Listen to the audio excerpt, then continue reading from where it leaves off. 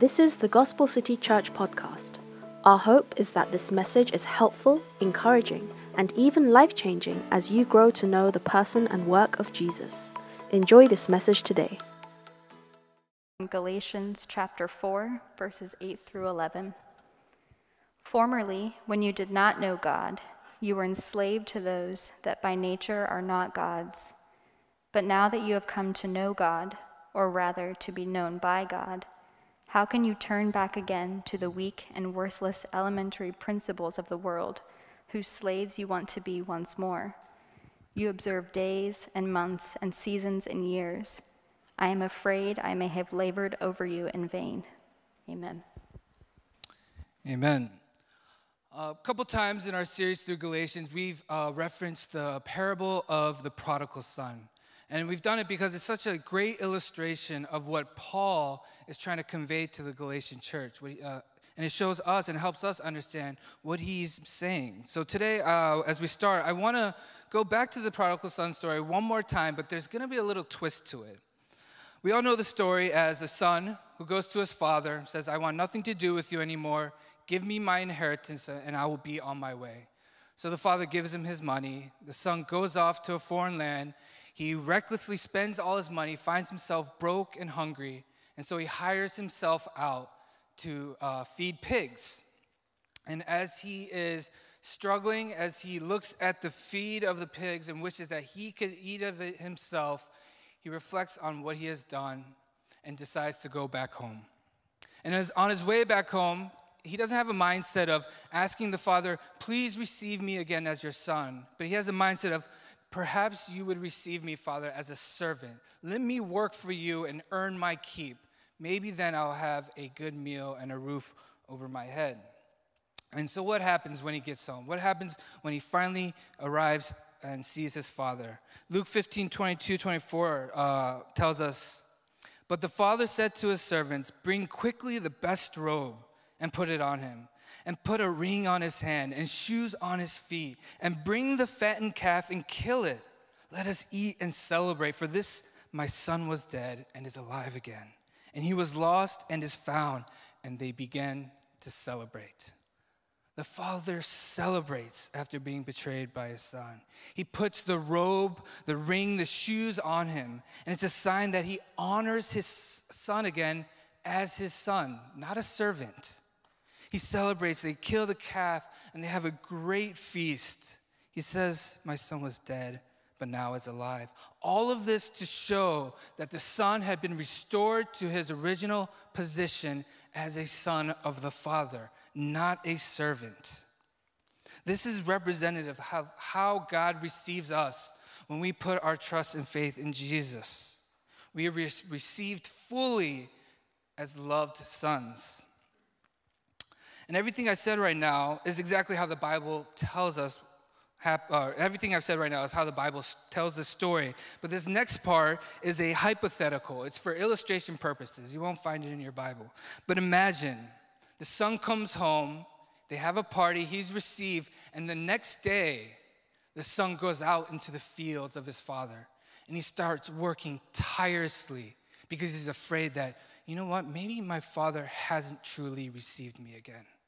And at night, he goes into the kitchen with all the other servants, and he's preparing dinner, anxiously thinking, perhaps my father is going to turn me away, so I need to earn my keep.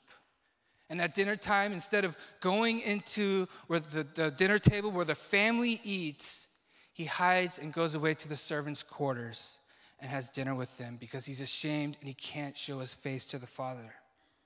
That would be absurd. Why would he do this? The father already clothed him, gave him the ring, the shoes, had a feast. He accepted him and brought him home.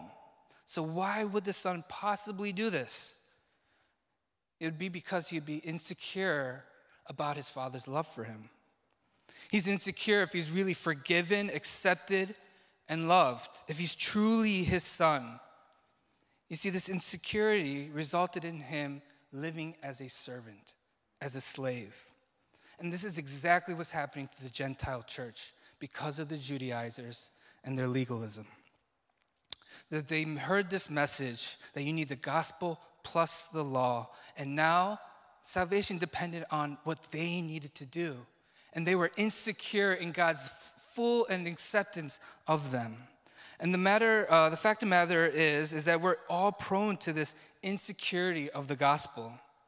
It could be false teachings of the world, the lies that we tell ourselves in our head, our own for forgetfulness, our situations, whatever it may be. We struggle with fully resting with being secure in the gospel, to truly know it, to live it, and to understand it. And when we do this, when we're insecure in the gospel, it'll result us to being enslaved. In today's passage, we're going to look at two things. We're going to look at the insecurity of the gospel and how it enslaves us. And we're going to look at the security of the gospel and how it sets us free. So insecurity enslaves us, and security frees us. So first, let's take a look at insecurity. Our insecurity in the gospel leads us to be enslaved to things that only God provides. I'll say that again. Our insecurity in the gospel leads us to be enslaved to things that only God can provide. So for the past 2 weeks, like I mentioned, Paul was telling the Galatian church that you are loved, that you are sons. When you come to know Jesus and put your trust in him, you become children of promise, Abraham's offspring, full heirs to the full inheritance of God, completely loved and accepted as his sons and daughters. And immediately after, in today's passage, Paul takes a step back and reminds the Gentiles at the Galatian church who they once were before the gospel and how they are acting now currently. And what we need to know about the gospel, let's look down into our Bibles, into our scripture, and read verses 8 to 10 together once again. Formerly, when you did not know God, you were enslaved to those that by nature are not God's. But now that you have come to know God, or rather to be known by God, how can you turn back to the weak and worthless elementary principles of the world, whose slaves you want to be once more? You observe days and months and seasons and years. So who the Gentiles were before God, they were enslaved to false gods. What they're doing now, they're going back to this enslavement. What we need to know about the Gentiles is, before the gospel, they were idol-worshiping pagans. And pagans at that time, they had gods for everything. They had a sun god, an ocean god, an earth god, a fertility god. Whatever they saw in the reality, they created a god for it. And so whatever they desired in their heart, whatever satisfied them, they thought would satisfy them, they would serve and worship that God, because that God would, technically be able to provide that for them. So if you found your self-worth in your family and having lots of children, and that's how you felt loved, then you would go to the fertility god, you would pray to him or her, I don't even know, and you would offer sacrifices, you would perform rituals, you would be enslaved to this god, so that maybe if you do enough, you would appease this god, that you would satisfy him, and that God would in turn give you what you want. This is the way that they live, and Paul is describing this as enslavement. Make sacrifices, give money, perform rituals, work harder, and you might satisfy this God, and he will give you what you want. But Paul is so much more, he's not worried so much that they're going to go back to these false gods, these non-gods, but he's worried that their insecurity of the gospel would enslave them as they pursue God. So as they pursue God, because of their insecurity, they would be enslaved. So what do I mean? If we saw in verse 10, it says, you observe days and months and seasons and years. And it sounds like an obscure statement, but Paul is referring to the religious Jewish calendar. Judaizers were coming into the church and telling them, the Gentiles, that they needed the gospel, plus they needed to be circumcised. They needed the gospel, plus they needed to follow dietary laws. You needed the gospel, plus you needed to follow the calendar. You needed to keep the holy days. You needed to keep the festivals. You needed to keep the sabbatical years. You needed to strictly observe all their calendar. And if you do this well enough, maybe you'll appease God. Maybe you'll satisfy him, and he will give you salvation. It's awfully familiar, isn't it? Do you see the similarities? This is what Paul refers to as weak and worthless elemental principles of the world. For the pagan, it was work hard to serve these false gods to get what your heart wants. For the Jew, it was work hard to serve God to earn your salvation, your righteousness. What Paul is saying is your legalism, your religiosity, and your pursuit of God is the same enslavement as worshiping false idols. Our insecurity in the gospel leads us to be enslaved to things that only God can provide. These two things are one and the same. In both situations, whether we're pursuing legalism in our religion or we're trying to seek for idols that are not God, what we're doing essentially is working to earn our own salvation, to earn our own life. And again, our insecurity in the gospel leads us to be enslaved to these things that only God can provide. I want us to take a moment to really kind of reflect on our hearts this afternoon. Really kind of just be honest with ourselves. Some of us may be dealing with legalism in our walk with God. Intentionally, unintentionally, doesn't matter. But let's look at our hearts, all right? Some of us might be telling ourselves, I need to do better. I need to get myself together so I can go to church on Sunday and look like a proper Christian. Some of us are struggling with sin, and we're falling into it, and we're falling over and over and over again. And we're thinking, God does not accept me. I need to get rid of this sin. I need to overcome this battle first, and then I will be acceptable to God. For others of us, it might be Sunday attendance or Bible reading that we've turned into forms of legalism. And this is a way to tell if your pursuit of God has become an idol. This thing, whatever you hold, right? This is how you tell. You hold that thing to determine God's love for you. So your ability or inability to follow whatever that is determines God's love for you. So to give an example, Bible reading. This Bible reading, we should all be involved with it. We should love the scriptures, be studying in it, and imagine, okay, you wake up and you've been doing your quiet times for 5 months in a row every morning without missing it. You're reading 5 chapters a day to get through the Bible in a whole year, and you feel great, like, yeah, I'm God's golden boy, I'm feeling good, God must love me. But then you miss a day or 2, or 3. It becomes a week, 2 weeks.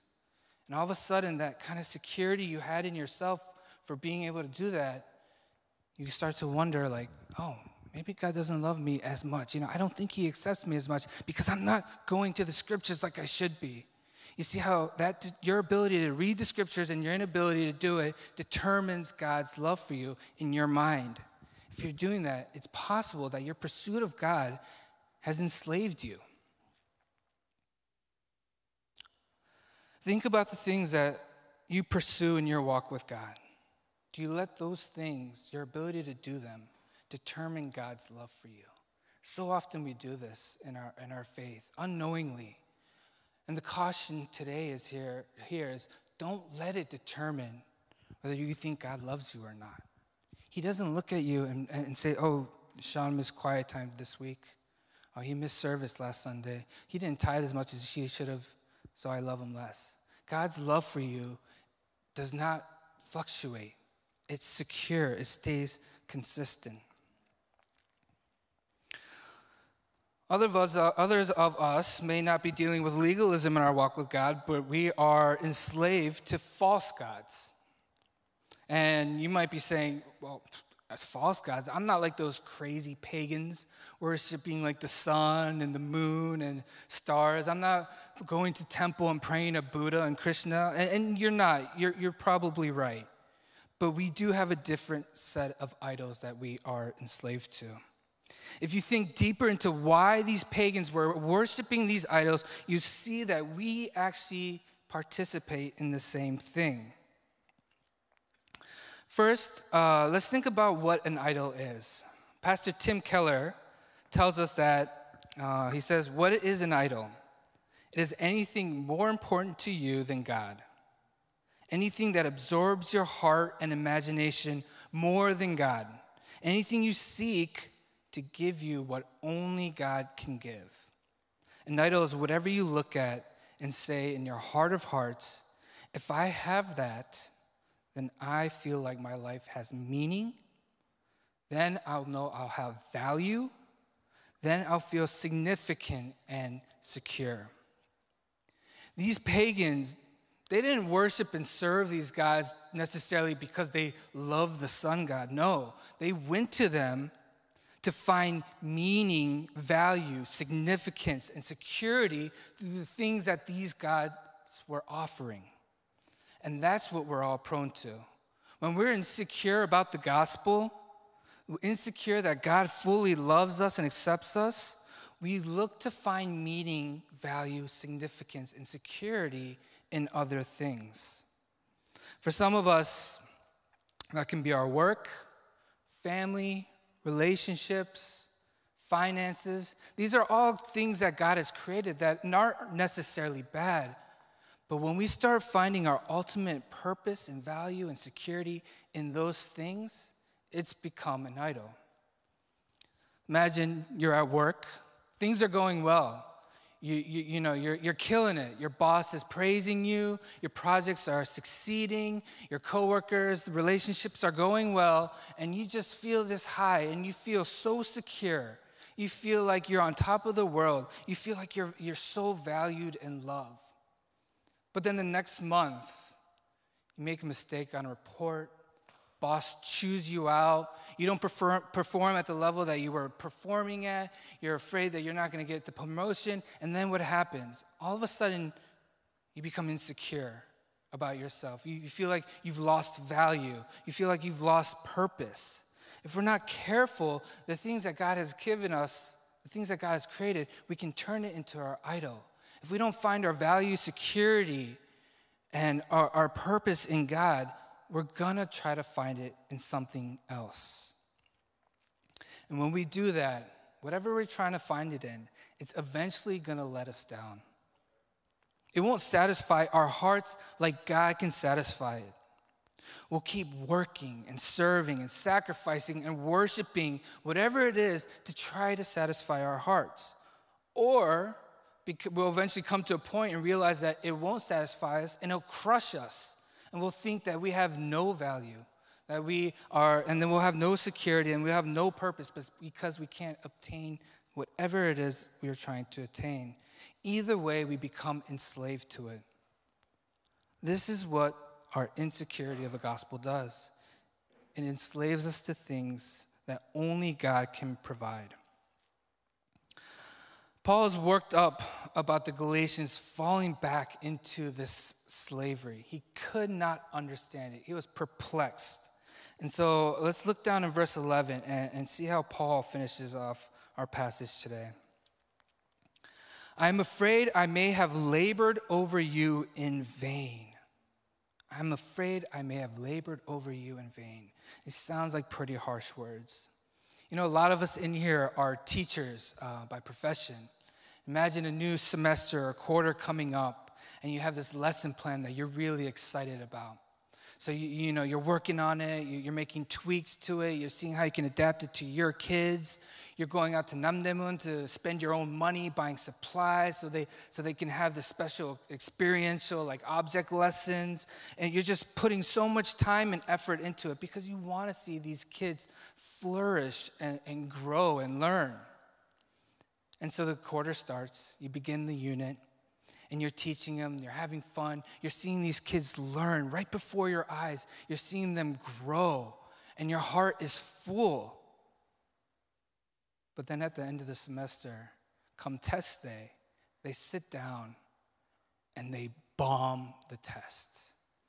They had no idea what you were telling them. Everything went out the window. This is kind of what's going on with the Galatian church. They had experienced the grace and love of God, but now they were living in a way that wasn't according to it. It wasn't a matter of, the church learning chemistry or biology, but it was a matter of freedom and bondage. You get it right, you live in the freedom of Christ that God has given you.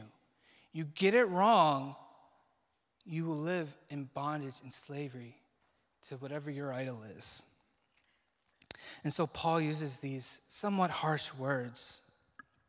And I'm not sure how you're receiving these words today. It's not easy to discover the idols of our heart, to be told how we fall short. And I hope that you're not hearing it as a way of guilt trip or condemnation or accusatory language. But I hope you hear it as a way of encouragement, to help you get back on the right track of living in the freedom of the gospel. Because that was Paul's intent. He wanted to see them live freely in the gospel. And so the question is, how do we get out of slavery and live in the freedom that Christ has afforded us? And that brings us to our next point: security in the gospel. Security in the truth that God knows you will set you free from idols. Security in the truth that God knows you will set you free from idols. Let's read verse 9 one more time.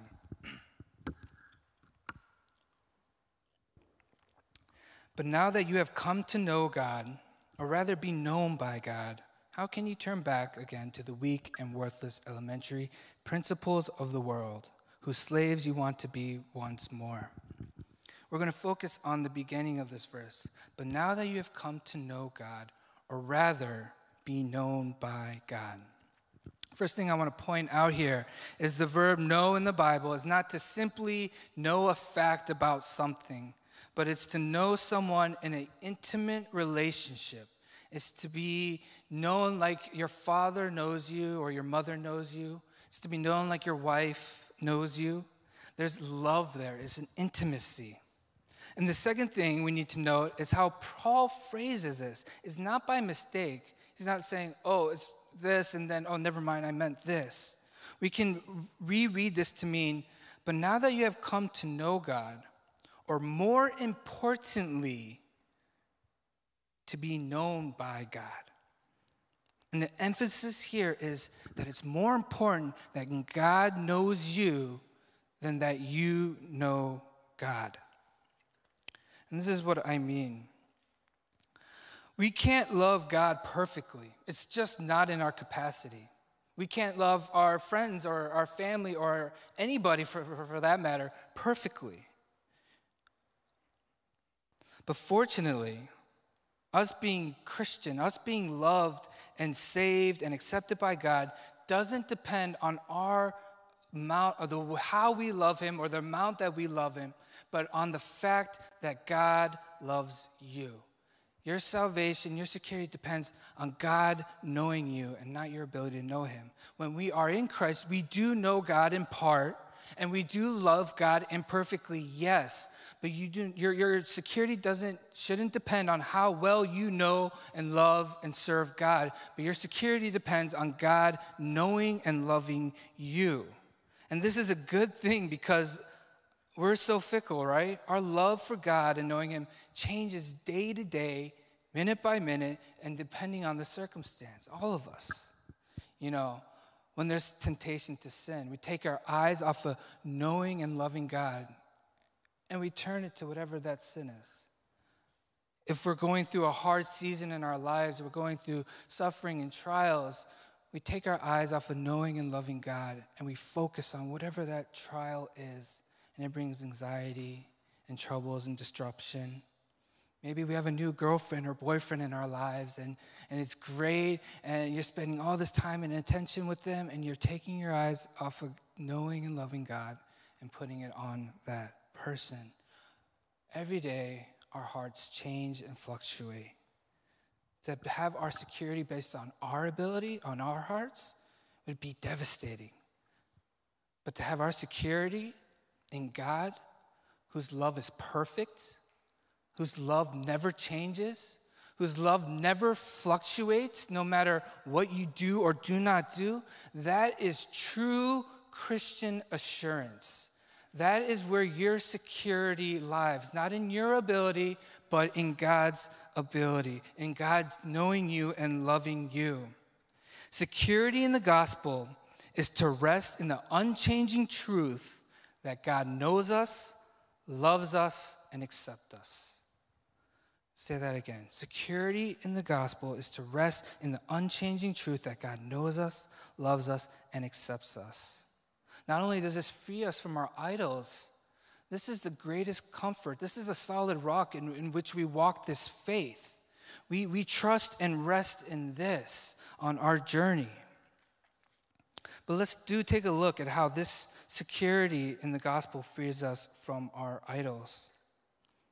You know, in the opening illustration, we talked about the prodigal son, You know, hypothetically, going back into the fields and working hard for his father's love, going into the kitchen and working for his father's acceptance, eating separately because he's unsure that he's fully forgiven. That all comes from insecurity about his father's love. But if the prodigal son was truly secure that his father loved him and received him and accepted him, the son would go into those fields, not out of duty or chore, and help with the work of the house out of love and gratitude to the father. He would go into the kitchen, not to try to earn his place in the house, but out of love and thanks and just a desire to please the Father. And he would go to that table where the Father sits and engage with him in fellowship, an open, honest fellowship, just being, yourself and being truly known and truly loved. That's what the gospel does for us. It frees us from servitude to idols.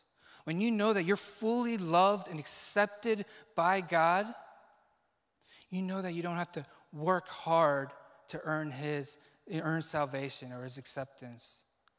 When you know you're fully loved and accepted by him, other people's opinions of you don't matter as much. And you're free to love them and be yourself in relationships. You're free to go to work and not let your self-worth and your value be determined based upon your performance and what your boss thinks of you. When you rest in his love for you, you will find complete value, security, and purpose and meaning in him. This is what the gospel does for us. It sets us free to love our neighbor and to love God. St. Augustine once said, "You have made us for yourself, O Lord, and our heart is restless until it rests in you." This Christian walk, it's not like we meet Jesus and then all of our idols are taken care of and swept under the rug and gone away. But our hearts are consistently looking to find value and purpose and security and rest in something. And if that's not Christ, it's going to be an idol. But fortunately, God's love for us does not change. So even if we do wander to idols, we can be secure that we can come back to him and he'll have open arms in receiving us as his sons and daughters. Church, remember that it's not your ability to be tidied up and cleaned up that God loves you. It's not your own strength, but it's completely his love for you. That he sent Jesus to live the life that you couldn't live and to pay the price for your sins on that cross. It's the security in that finished work that we can live free from idols and live for God. Let's pray, church. If you've been blessed through this ministry, join us in reaching others by partnering with us today. Gospel City is a gospel-centered church in Seoul, South Korea, on a mission to plant Korean-speaking, healthy, gospel-centered churches. You can give by going to the website give.thegospelcity.org. Thank you for listening, and subscribe to enjoy more messages like this. Remember, Jesus changes everything.